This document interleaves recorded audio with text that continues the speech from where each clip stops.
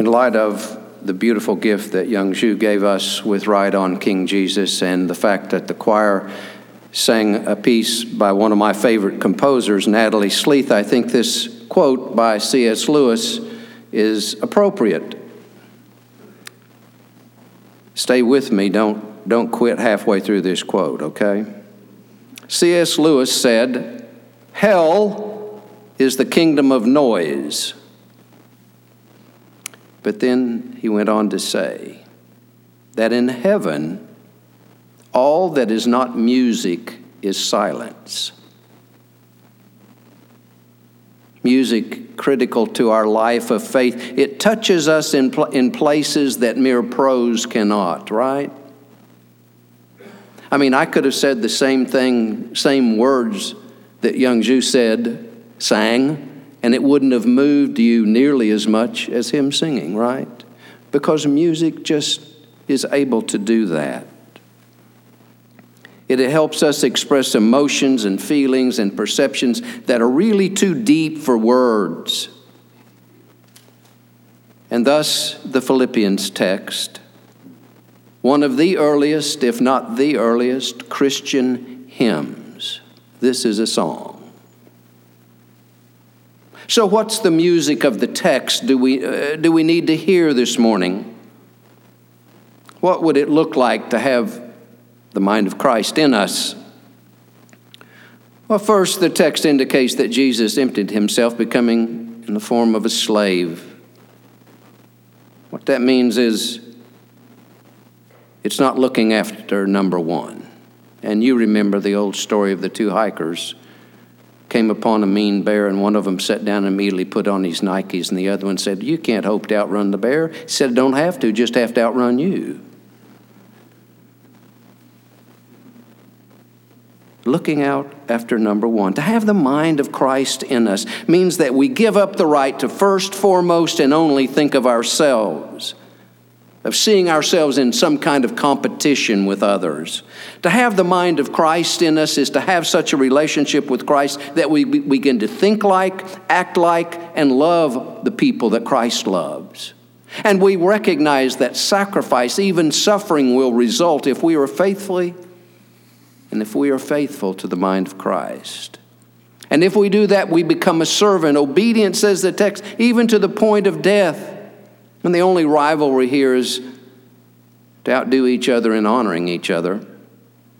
And we can see this most plainly by Jesus' example. He lives and breathes what he teaches. He becomes fully human, and we recognize finally that power and servanthood unite. They go together. The most powerful person ever to live was a servant. God's power, God's glory was lived out on earth even as it is in heaven. You see, he never asks anything of us that he doesn't do, that he doesn't first offer himself. And so we follow where he leads. This week, we started off bright and sunny. It gets dark early. It gets very dark. Jesus is headed towards the cross, reminding those of us who say, Jesus is Lord, that there's a cross for us. Claudia Cassidy became a Christian. She had been trained in medicine, and she felt called to be a missionary doctor. So she was sent to Chile. Soon after she arrived, she was arrested by the army under suspicion that she worked for the CIA. In her cell, in her diary, she wrote the following dialogue. "You offered yourself freely, didn't you? No one forced you here." "Yes, of course." "Well, then your offer's been accepted." "Well, I didn't think it would be like this." "Well, what'd you think it would mean?" "I don't know. I thought it would mean I'd maybe be a famous missionary doctor." "Well, perhaps Christ doesn't want you to be a famous missionary doctor just yet." "But why?" "Who knows? Perhaps he wants you here among the prisoners to be Christ for them." "But for 5 years?